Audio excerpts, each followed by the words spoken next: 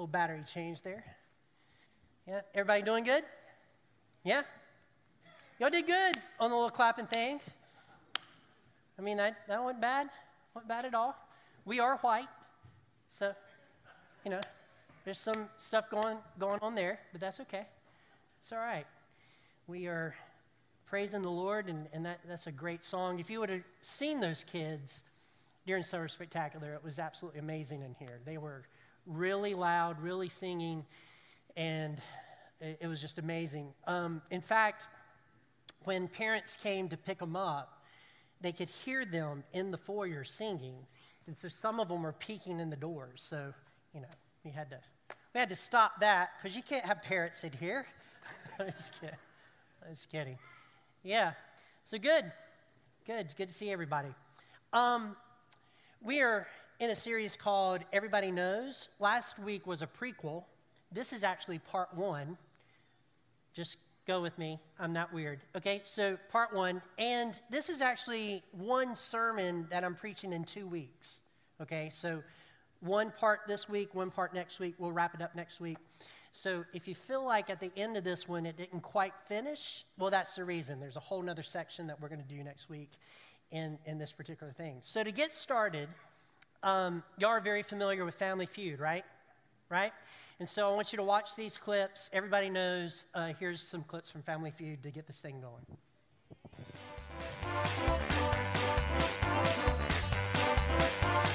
Name something men think they do perfectly until they marry a wife show them what idiots they are. Well, I know this from personal experience. That is laundry, Steve. Laundry. Yeah. Laundry. You think that's up there? I know what's up there. Girl, that's... You probably... What do you think the chances of it being up there is? 100%. 100%. You know what Travis said about you? What? Travis said you ain't ever wrong. I'm not. So this right here is going to be quite a test. What was your answer? Laundry? Laundry. All right, let's see if it's up there.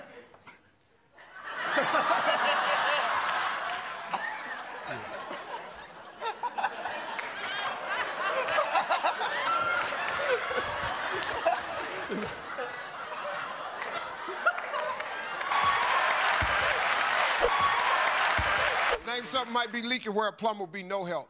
I'm gonna say your tire. You might have a small leak in your tire. In your tire. That's a good answer. That's a good answer. You like that one? I like that one. That's I like that good. one. You like it a lot? I like it a lot. Yeah. It's up there. It's up there? Yeah. Boy, you show it's up there. Show 100, not 50-50. Not 50-50? 100. I'm gonna show you how smart you are. How many of y'all think it's up there already? Let's go.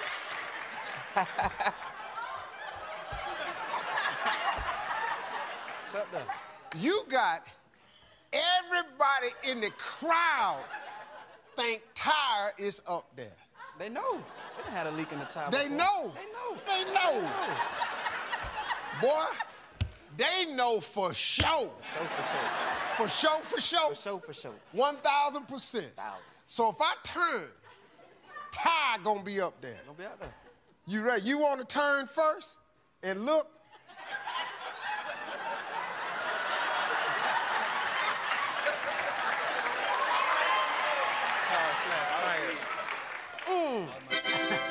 Like that.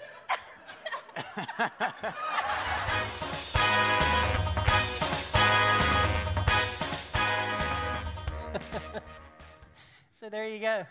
There you go. Everybody knows. So that was fun, trying to get started with. But the question I want to ask you today is, what does everybody know about you? What does everybody know about you? And then right up underneath that, what does everybody know about Farmington Baptist Church? Because let me tell you something. Whatever they know about you, they know about Farmington Baptist Church because you go here. You and your actions are a representation of the family that we have here. It's also a representation of Christ and his church and what it's supposed to be. So the question is, what does everybody know about you? Like when they see you, when they see you interact with them, and they go home and they talk about you, what do they say about you? What does everybody know about you? I think we can go one step further. What does everybody know about you that you don't think they know about you?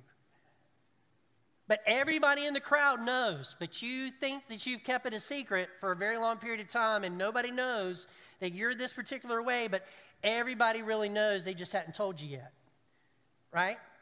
Everybody knows this about you. What does everybody know about you personally? And what does everybody know about Farmington Baptist Church? So one thing that I would really like everybody to be known for, and for Farmington Baptist Church to be known for, is of their faith. I think faith would be a great thing for everybody in our community to say, hey, that Farmington Baptist Church, they are people of faith, and not only are they people of faith that have faith in something, they are people that are faithful to their beliefs. I mean, that would be great if the whole community knew that about us. That would be absolutely incredible. So let's talk about those two words just for a few minutes. And here's the definition from Webster's. Faith is this: confidence or trust in a person or a thing. Now, this is what we know. It is by faith that we step into salvation. We believe that Jesus Christ died on the cross to pay the penalty for our sins. He took the punishment for our sins on the cross. So by faith we say, Lord, we are a sinner. We're asking you to forgive us of our sins. Me personally, forgive me of my sins, and I want you to be my Savior. I accept your free gift of salvation. That's faith. You step into a moment. You're in the presence of God.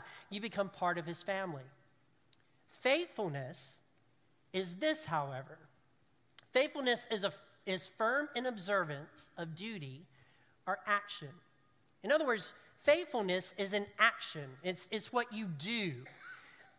It's how you take your faith and you actually live it out. So you're faithful with it. Now, I don't know if you live in these circles or not that I live in. I mean, I don't know if you view the same things or hear the same things that I hear. I don't know.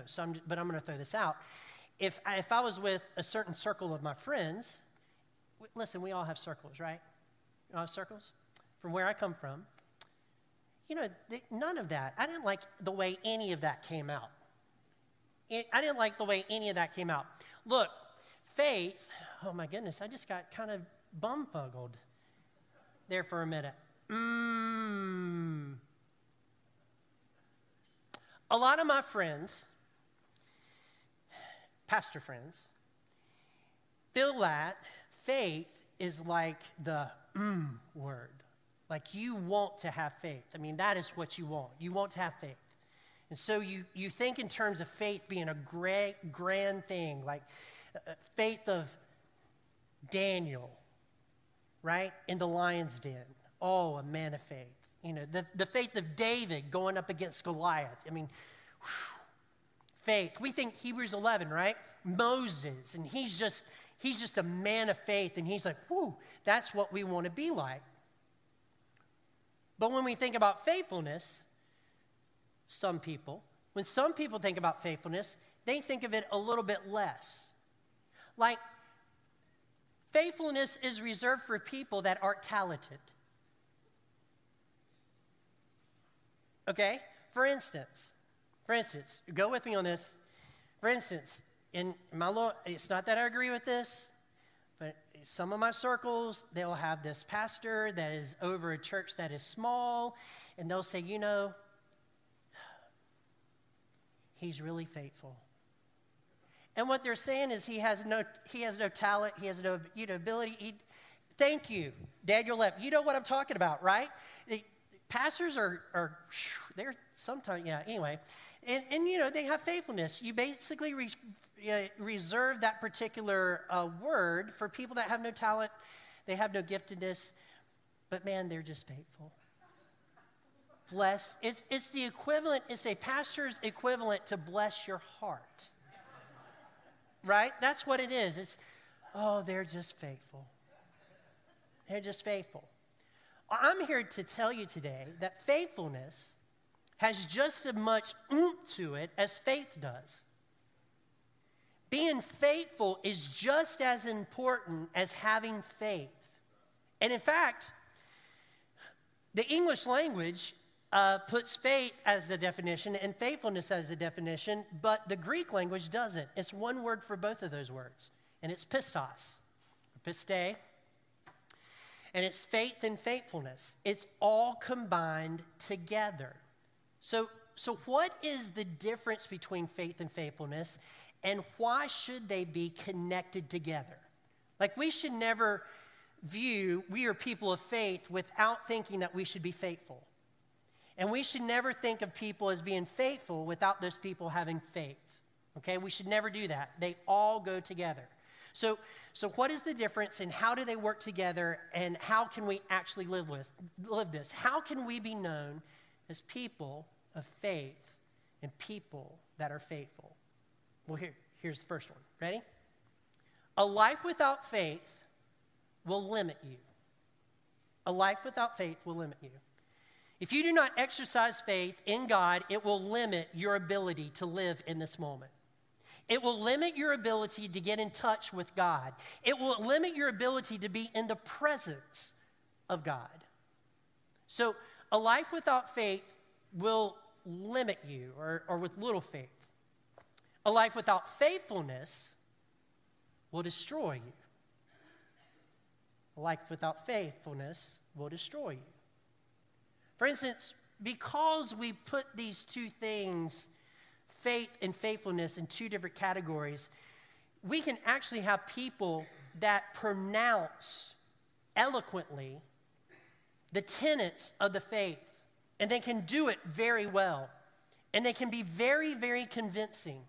And in fact, you believe when you listen to them that they're actually living what they are saying. You actually believe that. But what we found out over time is not everybody that makes a proclamation of faith and seems like they have faith are faithful. And so what happens is pastors do fall from time to time because they haven't been faithful to obey the teaching that they have been teaching. Are you tracking? So if you do not have faithfulness, you will destroy yourself.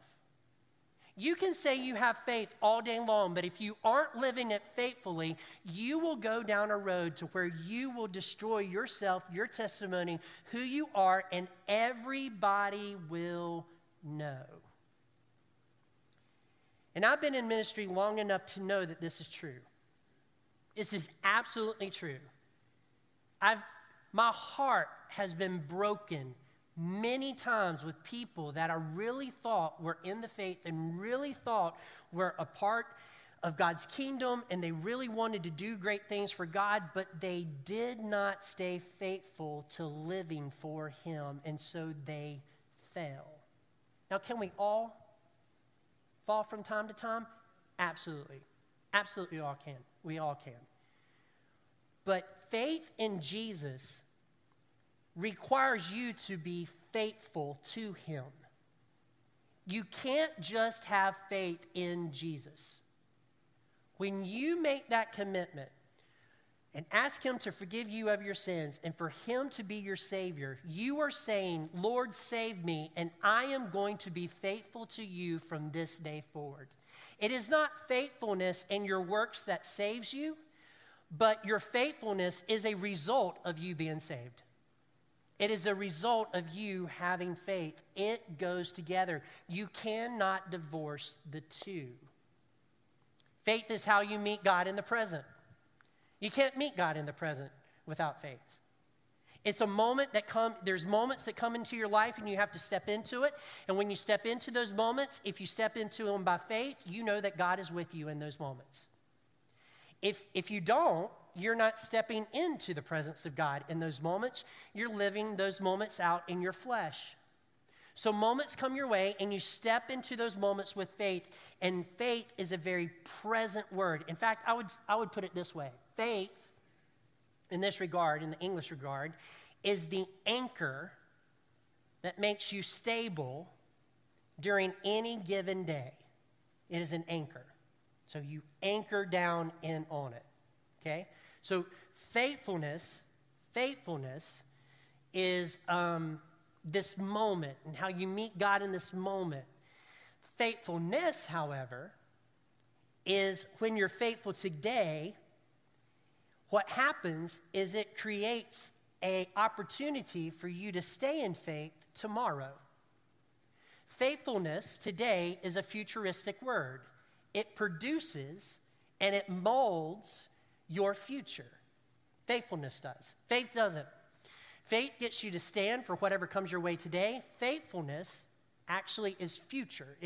You're faithful today, and you get the benefits of being faithful tomorrow. I'll kind of explain it to you this way. When I was 17 years old, I worked for a financial company. They did stocks, bonds, mutual funds, all that kind of stuff. And so my job was cold calling because they would have these presentations, and they wanted people to come to presentations. And I felt good about it because I was giving away free tickets to these presentations, and the ticket price said $50. I was like, wow, this is a deal for these people just to take this for free, not knowing that the $50 was just, a gimmick. Right? A gimmick. So Philip, 17 years old, had a higher voice than I do now. So I get on the phone and I said, hello, Mr. Johnson. It'd be really a high-pitched voice, and they would always call me ma'am, right? Always call me ma'am. This still happens to me today. If I answer the church phone, I know if it's a telemarketer because they'll ask for the pastor, and I'll say, well, what would you like to talk to him about? Well, I would like to talk to him about this. So, well, let me take a message for him. They have no clue, and they'll call me ma'am. They think I'm Robin. Secretary, the church secretary, so administrative assistant. So anyway, nonetheless, they think that. So I'm on the phone, and I was relatively good at this. I didn't realize it at the time. Out of 50 calls, I would get 15 yeses. And I didn't realize in that market that was a very good thing. I felt like I was a failure because Philip thinks 50 out of 50 is an A. That's my mindset. So it was kind of depressing. But anyway, I worked for this guy named Scott, and Scott convinced me that if I would start putting $25 in a mutual fund every month at age 17, that by the time I retired, I would have over $1 million. He convinced me of that. He showed me the numbers. He showed me how the interest compounded over time, and I was just blown away. So Philip decided to start a mutual fund at age 17 and put $25 in it a month so that he would be a millionaire by the time he retired. Because who wants to be a millionaire? Philip, right? Philip wants to be a millionaire. But the thing with that is if you want that for retirement, you have to be faithful in putting the $25 a month into the mutual fund. If you don't do that, you will never get the money, right? It will never have the interest and the value of it later on in life. It will never have that. So you have to do this $25 a month. And honestly, I've done that since age 17. But I made a mistake. When we were living in Kentucky, I took out $3,000 from that mutual fund to pay off a debt. In other words, I lost a decade. I don't know if you know how this thing works. That's a lot of money. Like, I should have taken out a loan and paid the interest on the loan, and that would have been less money than what I lost by taking that $3,000 out. Does that make sense? Right? But that was stupid. So here's the point of this. If you're going to be faithful to make sure that tomorrow you are still in the faith, you have to make sure that you do it every day. And when you make a stupid mistake of faithlessness, you repent and you come back to God and you start being faithful again. And unlike the stock market, Jesus restores you from whatever you lost. He restores you. So you come back to him and you become faithful to him again. You cannot just have faith. You have to have faithfulness as well. You have to live what you say you believe. And everybody in this community should know that about you.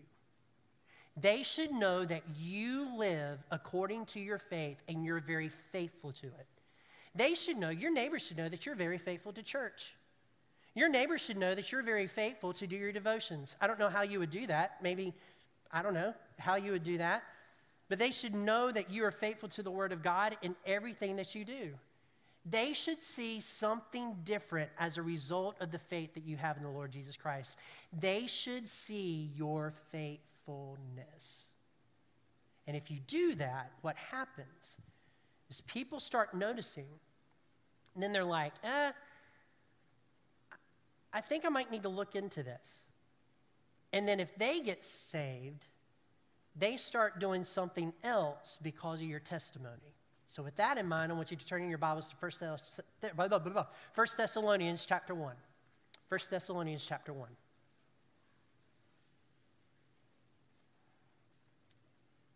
1 Thessalonians chapter 1.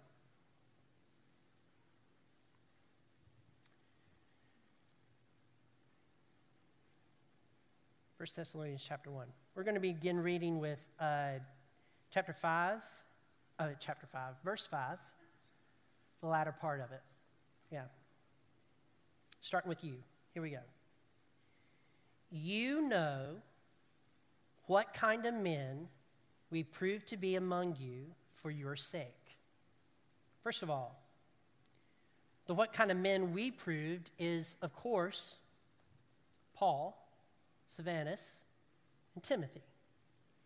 You know what he's saying. You know when we were there and we were sharing the gospel with you, you know that we not only shared the gospel and the word of God with you, but we also practiced what we preached. We lived out what we told you was the truth, and you know this. There is no debate about this. In fact, in some of Paul's letters, he's trying to defend the way that he acted. In this particular letter, he's not. He is confirming what they already know. You saw us live in such a way that it matched the faith that we told you that you should have. We were faithful, and we had faith, and we taught it to you. You know this. You know this.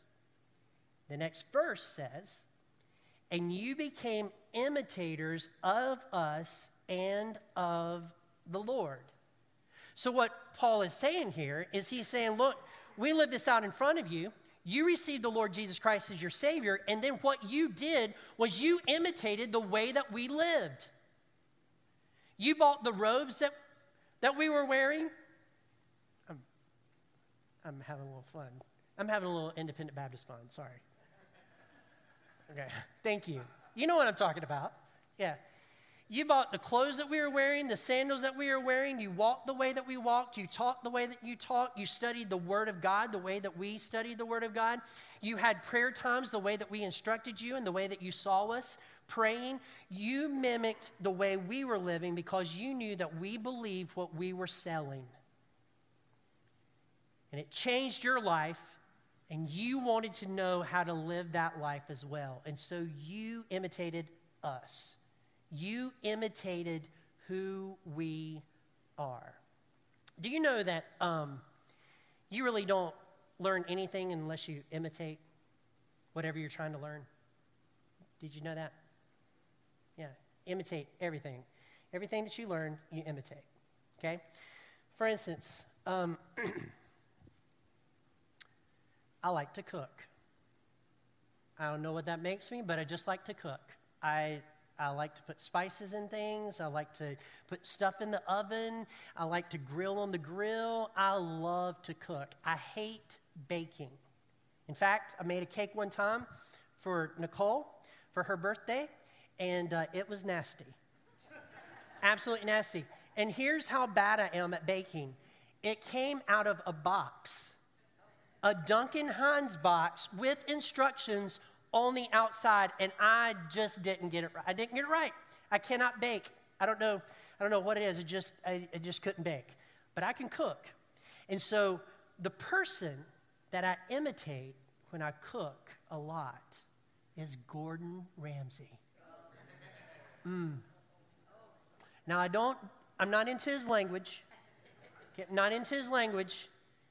But man, he's got some recipes. In fact, if Gordon Ramsay came to my house and cooked anything, if he picked up roadkill on the way over and said this was going to be good, I would eat whatever that man cooked. It's phenomenal. The stuff you watch on YouTube is like, wow, my mouth is watering. I mean, it's stuff that fish. I don't even like fish, but I would eat his fish. Hands down, I would eat his fish. There's just stuff that he has that I would fit. So recently, within the past 2 weeks, I watched a YouTube video where he makes bacon-flavored potato soup. Now, let me tell you about this bacon-flavored potato soup. I'm going to make this, okay, one day. This bacon-flavored potato soup has 2 pounds of bacon that are cut up. You put it into the pot, right? And then you get onions.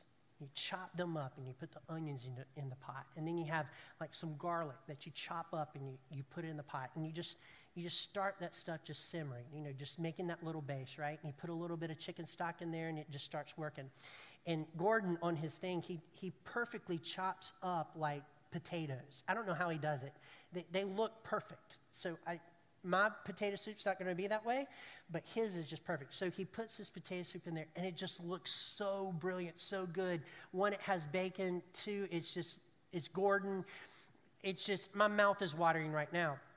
So I had planned to actually make this particular soup one day, and it was on a Friday, and when I woke up that day was going to be 98 degrees. And I don't know if you know anything about soup, but 98 degrees in soup just ain't going to happen. Right? So I'm waiting to cooler temperatures, and make no mistake, I'm making that potato soup. And if that potato soup is good, at our soup fellowship in January of next year, I'm bringing the soup.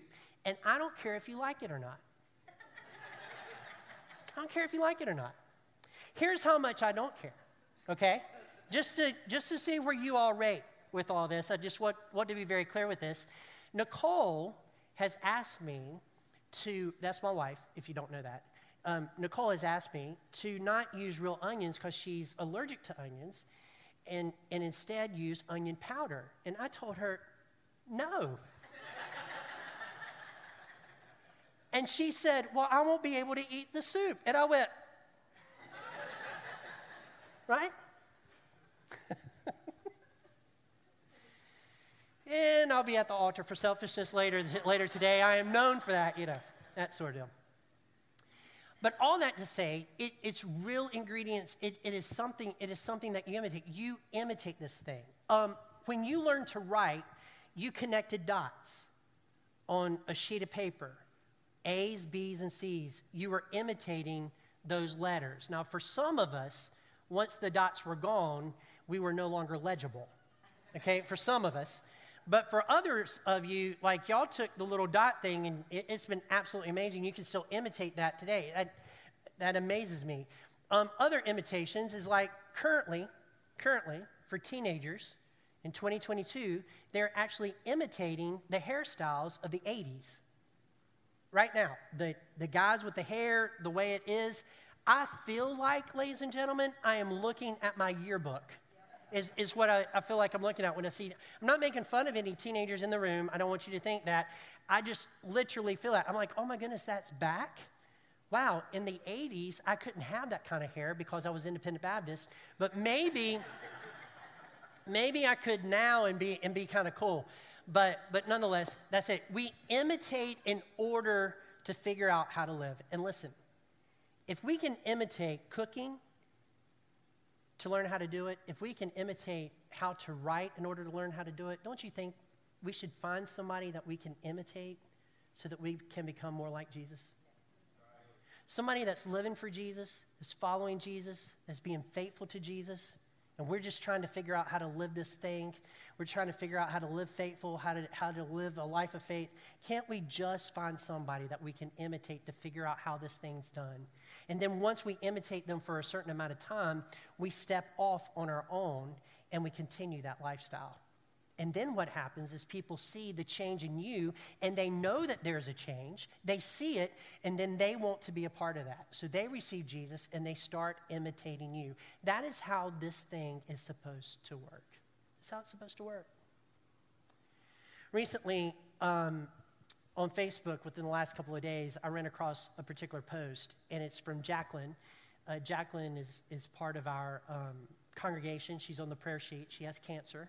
And she had her first round of treatments this past week, and this is what she says. Today was the first day of weekly Taxol chemo. And I have to say, it didn't start off well. 2 sticks to access my port, and then got sick with just a few minutes after hanging the bag of fluids. After receiving Benadryl and having a nap, things got better. Growing up, my mom didn't do well when we got sick, but today she did amazing. So thank you, Mom, for not leaving my side to get sick yourself. So far, those are the only problems and prayers that I have, no other problems over the next 11 treatments. God has a plan, and I just have to keep my focus on Him, as He is the only one who will get me through this. Ladies and gentlemen, if there's anything that you should ever imitate if you ever go through something like this, it's that right there. We have other people in this congregation that did the exact same thing.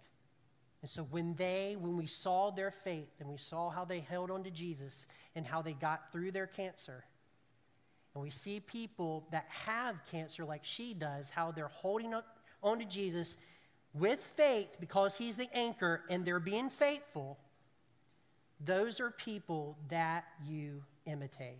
If you are looking for somebody to imitate, it is not somebody that their life seems to be glorious. It is somebody that has gone through a difficult time and held on to Jesus during the difficult time, because that is the measure of faith. That is when the rubber hits the road. And that's when everybody knows if you really believe what you say or you don't. That's when everybody knows if you are going to be faithful or you're not going to be faithful. And on the other side of whatever it is, people need to know, hey, that is a family of faith. It's a family of faith. And let me tell you, we have some strong, faithful families in this church that have been through the ringer, but they held on to Jesus, and He got them through. That is what you and I need to be known for. That is what this church needs to be known for. That is what the community needs to see in us. Everybody needs to know it. Everybody. So the passage continues, right? Says, you became imitators of, blah, blah, blah. Sorry. And you became imitators of us and of the Lord, for you received the word in much affliction. You received the word in much affliction with the joy of the Holy Spirit. Verse 7, so that you became an example to all the believers in Macedonia and Achaia.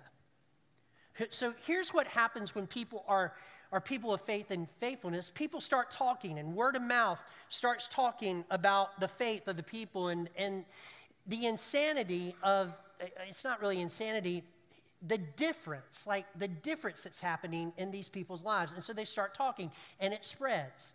So to give you a concept of how far this thing spreaded, these people that were imitating Paul and Silvanus and Timothy, and how far it spread, let me show you this. Here's a map. Up in the left-hand corner is Macedonia. It said it spread all the way through Macedonia. Down at the bottom is Achaia. And right below the Macedonia is Thessalonica. You see the little dot there. So it spreaded this faith. Everybody knew in that area of the faith of that church. Everybody knew. But it wasn't just on that side of the map. Paul will go further, and in verse 8 he says, "For not only has the word of the Lord sounded forth from you in Macedonia and Achaia, but your faith in God has gone forth everywhere." Everywhere. Now, Paul was a world traveler, so this is true. So Paul is saying when he's over here in Philippi, he's heard about the faith that the Thessalonians, I cannot say that, Thessalonians. I don't know why the Greeks couldn't have named their cities something easier for English people to speak. Thessalonians, he says he heard about them. When he was over here in Asia, in Ephesus, he was hearing about these people's faith. Literally, everywhere he went, he heard about that church. Wouldn't that be great if that was also Farmington Baptist? That everywhere you went, you heard something good about Farmington Baptist, about its ministry, about its faithfulness, about its stand for what's right and wrong, about how it's different and how it's changing lives. Wouldn't that be great? It would be absolutely incredible. But it comes down, ladies and gentlemen, not to a building, not to 1835 Farmington Road. It comes down to how you are living your life and what everybody knows about you. Because what everybody knows about you, they instantly attach to the church that you go to. That's what they do. It is a big responsibility for us to live out our faith and our faithfulness, to imitate that so that people talk in good terms about the church of the Lord Jesus Christ. It's very, very important. So, we're going to wrap this up. I'm going to wrap it up with this question. As soon as I find it. Okay. If someone, anybody, decided to imitate you right now, what would they be imitating? Would they be imitating faith, love, and hope? Or would they be imitating pride, arrogance, and despair? If anybody decided to imitate you right now as a model for how they should live their Christian life, would they be imitating faith, love, and hope, or just your abilities, your frustrations, and your gloom? What would they be imitating?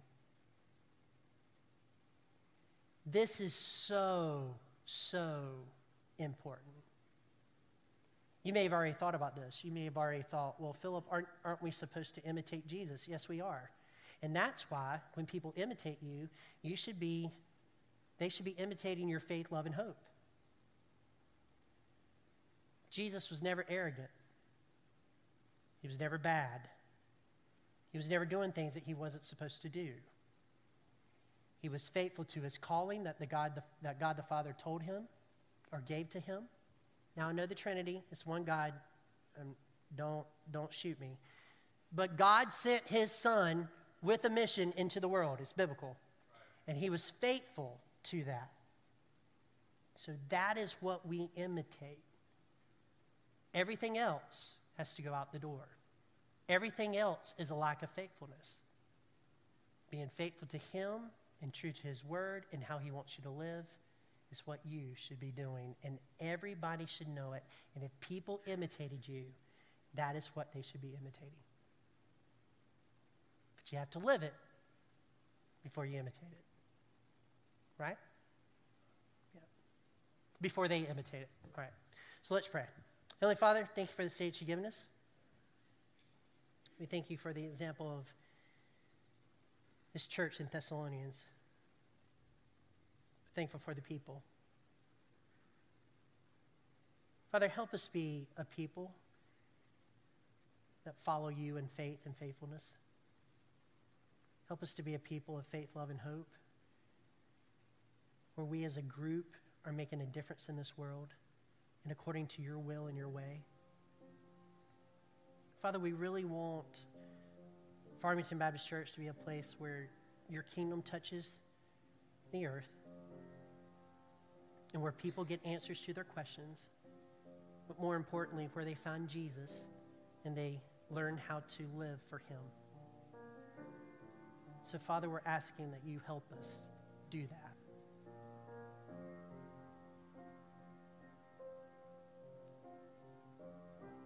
Father, guard against anything that would cause us to go in a different direction, that would cause us to lose our good testimony.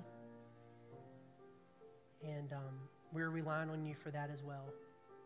I do pray for the people in the room that were challenged just now as they thought about if they were imitated, what would people be actually doing? And maybe some conviction happened. I pray that through the power of your Holy Spirit that they'll confess that sin and that they will get that off their chest and that they'll leave it behind today and that will no longer be a part of their lives.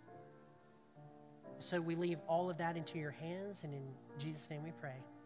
Amen. Let's stand and sing this closing number.